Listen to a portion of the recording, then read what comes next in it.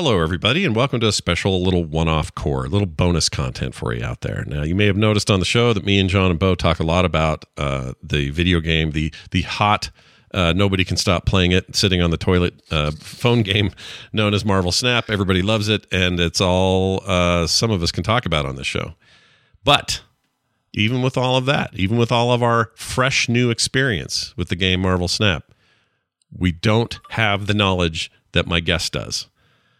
He being my one of my favorite co-hosts on this show, you know, as The Morning Stream, and also on Film Sack. It's Brian Ibbott, everyone. Hi, Brian. Hello. I'm sitting on the toilet right now. Oh, good. Yeah. Fantastic. Now, this is interesting because you're a dude what played the beta in the earliest days, like at the minute you could get it, first you week. played it.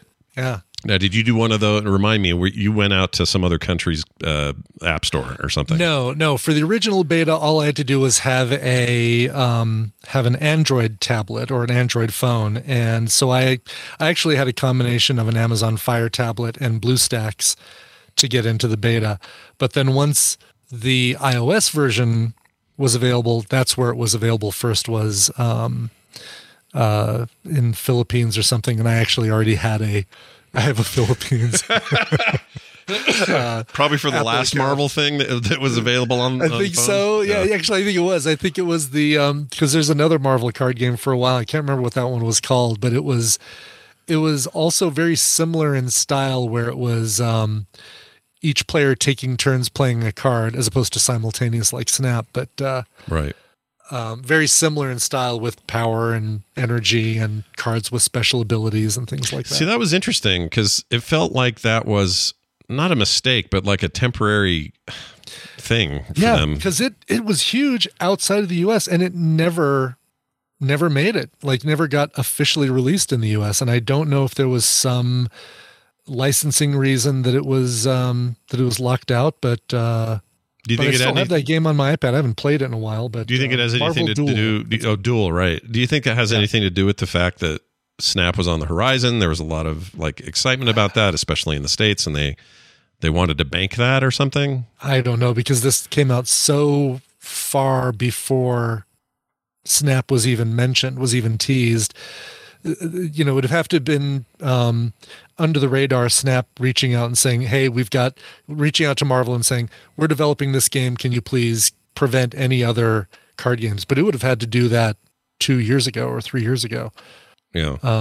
Which they easily could have, because there's a lot of development, I'm sure, that went into this, and it shows. Well, you're a guy that if somebody at Marvel says, hey, we're making a thing, you're usually there. Whatever it is. Usually, yeah.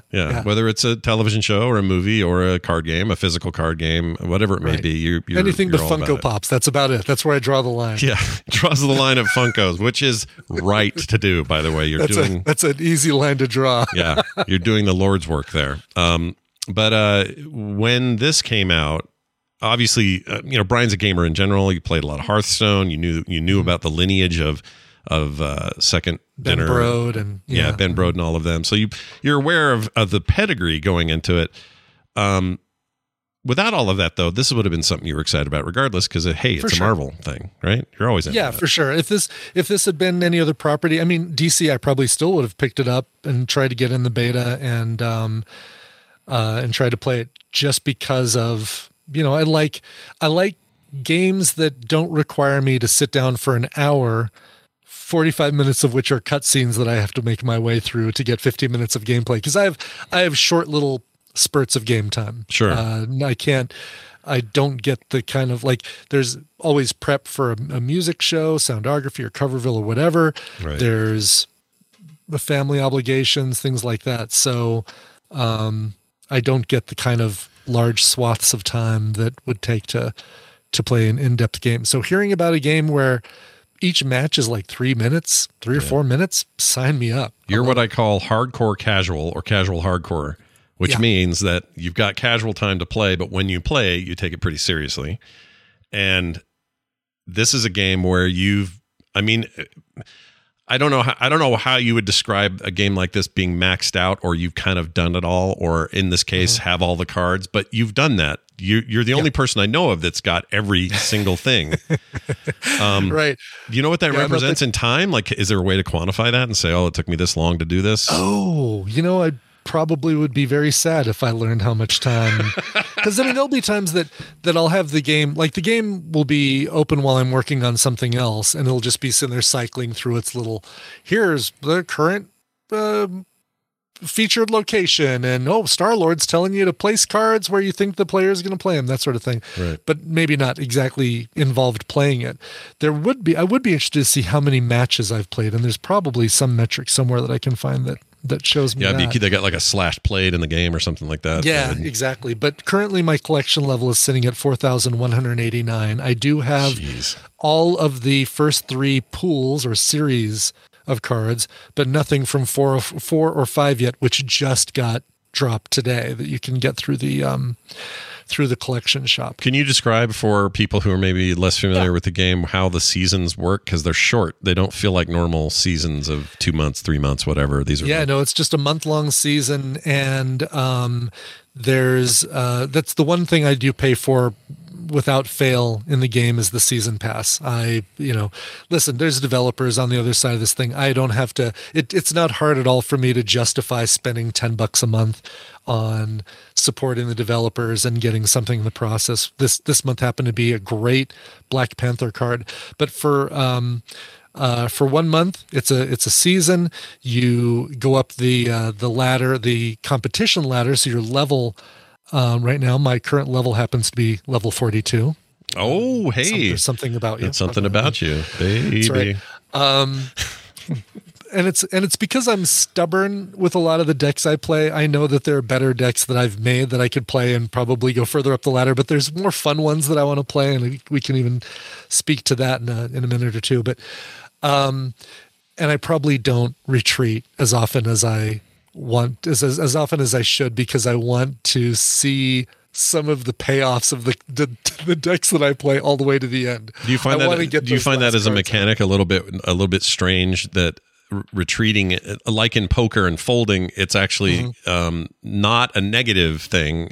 Right. It's literally something you want to actually know when to fold them and when to hold them, basically. It really is. Yeah. I mean, and you can know fairly early on if the cards you're drawing are going to get you to the combination that you need for the archetype of the deck that you've built.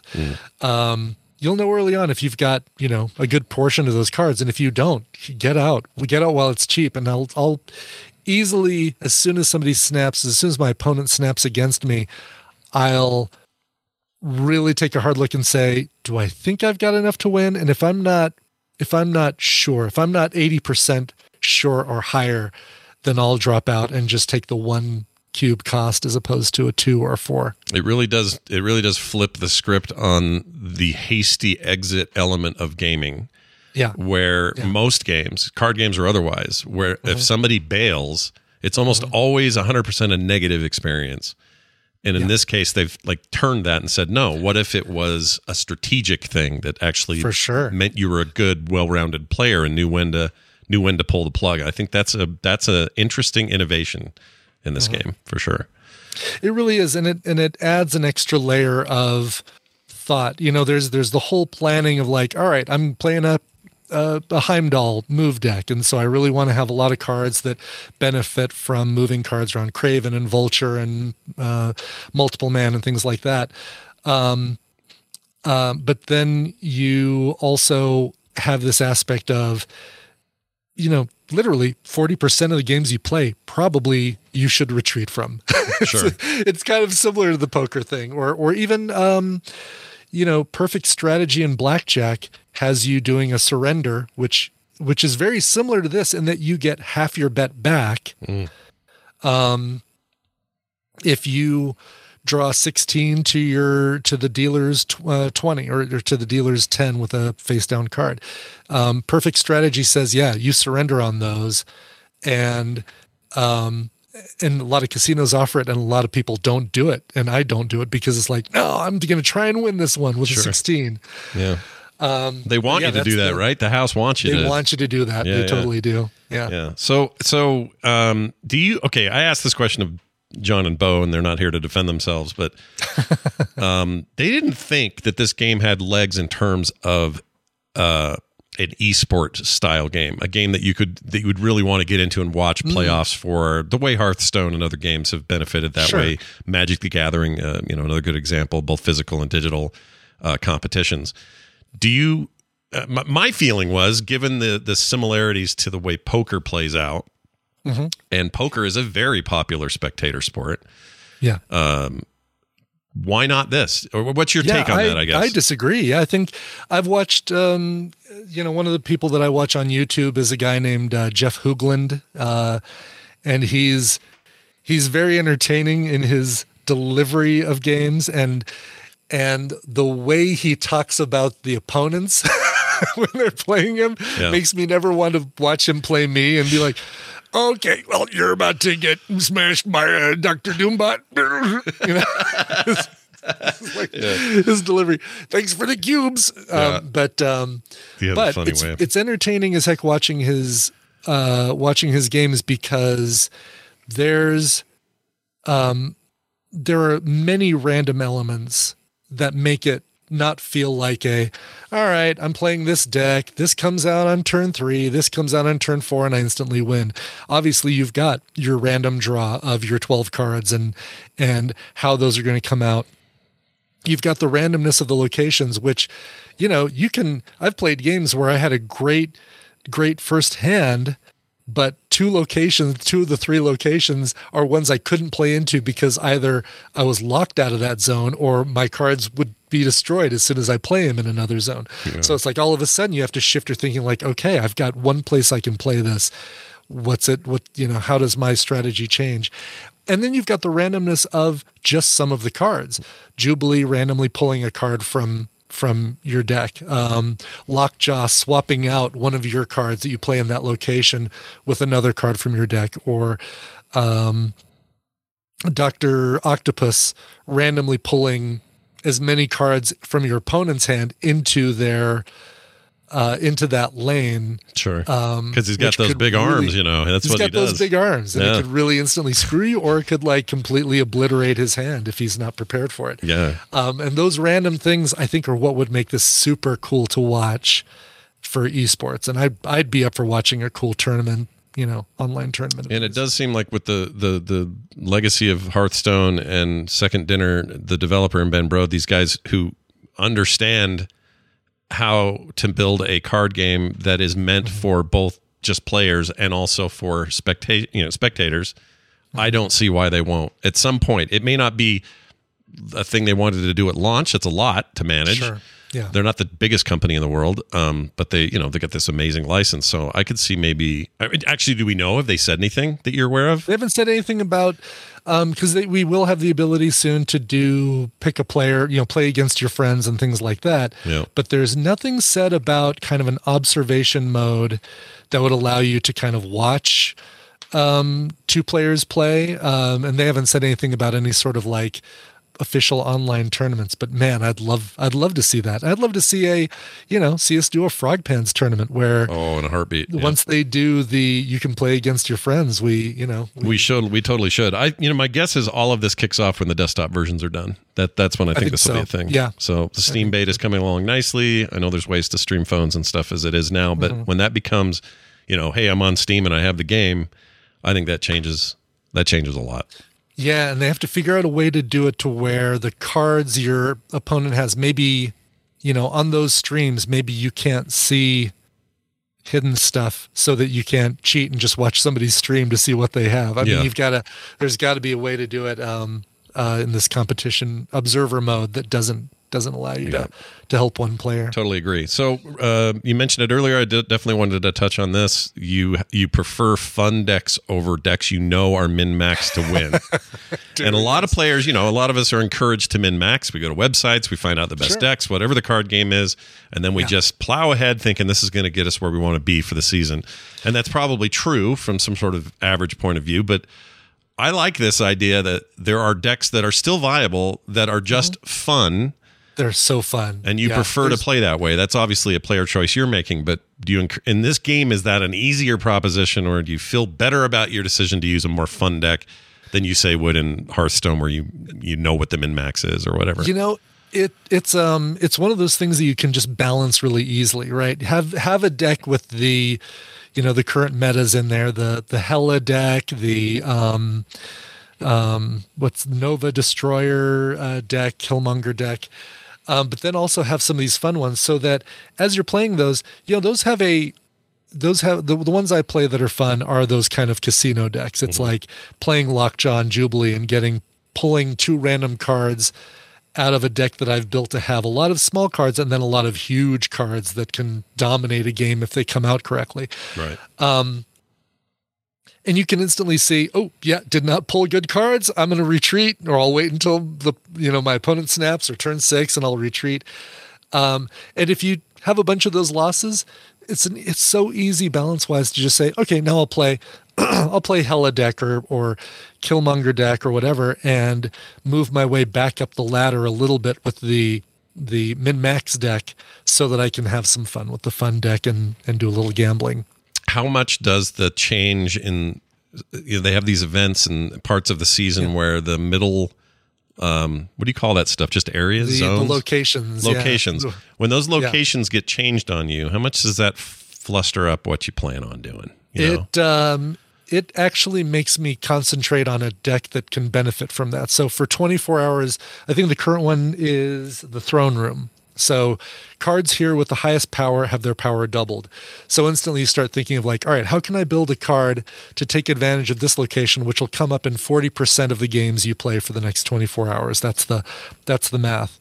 It's not guaranteed to come up, but there's a higher probability of that one coming up. So obviously Black Panther, which already doubles his power, so this would quadruple his power if you can get him out there. And keep in mind that as soon as a card comes in that's bigger, it will take away your doubled power and give it to the other card that has more power. Only one card or only the top cards will get that double. So you start thinking about these decks that can take advantage of that. And I love it because it adds one more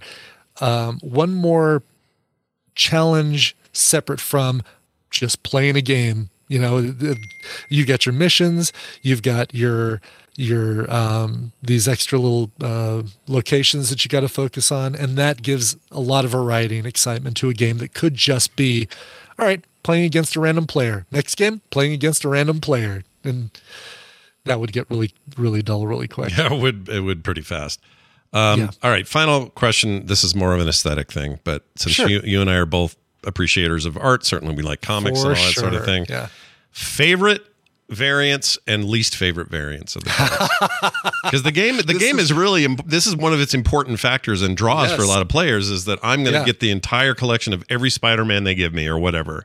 So where do you land on that on both sides? I love this question because least favorite variant is such an easy choice for me. I hate the pixel variants. They're so lazy. It's like saying, all right, let's take a good piece of artwork and now let's put it in Photoshop and turn it into 8-bit. It's like, oh, what a. And so you can look in my deck, and those are the ones I haven't even boosted or anything like that. They're all framed still. Those they're never even gonna be out of their frames. Yeah, right. They're still in gray. Yeah, screw those guys. No shiny logo. None of that stuff has been happening to that. Yeah. Favorite variants, and I've been trying to. This is where I keep saving up the gold from doing the season rewards and the the weekly rewards. That's where my gold gets stocked up. And as soon as I see a card done by Scotty Young, I instantly buy it. I have an entire, basically, I think there's only 3 or 4 Scotty Young cards that I don't have, but I've built a deck that's all Scotty Young cards. That is the only reason to play it, is to show your opponent that you have all the Scotty Young cards, because there's no synergy between the cards. Yeah. A couple of those cards can come out and destroy other cards that you've put out for no reason. Yeah, if you do not know Scotty Young's art and his work, go look at, any comic book he's worked Google on. Scotty Young with a K, Skottie. Mm-hmm. And I have a collection of Marvel Made pins by Scotty Young. He basically makes what would look like little children versions of all the major superheroes and villains. But it to call it just that it's underselling him a disservice. I agree. Exactly. Yeah, he is one of the most unique artists working, period. He's very interesting. Okay, that's cool. So no, screw you, Pixels. Exactly. I love pixel art, but I'm not. I get why that's a lot of players have said this. You're not the only one. They're just like, that pixel stuff. I don't need that. But it doesn't mean you don't like pixel art. The only way I ever get those is when they come up in the collection caches. There's another artist that does very cool, simple, stylized lines, and I sent you his version of Wong, the Doctor Strange. Well, the I think the next Nick Fury of the MCU. Oh, 100%. That guy, he's the John Ratzenberger of the MCU. He is like, he even appears in series that you haven't started watching yet, in very clever ways.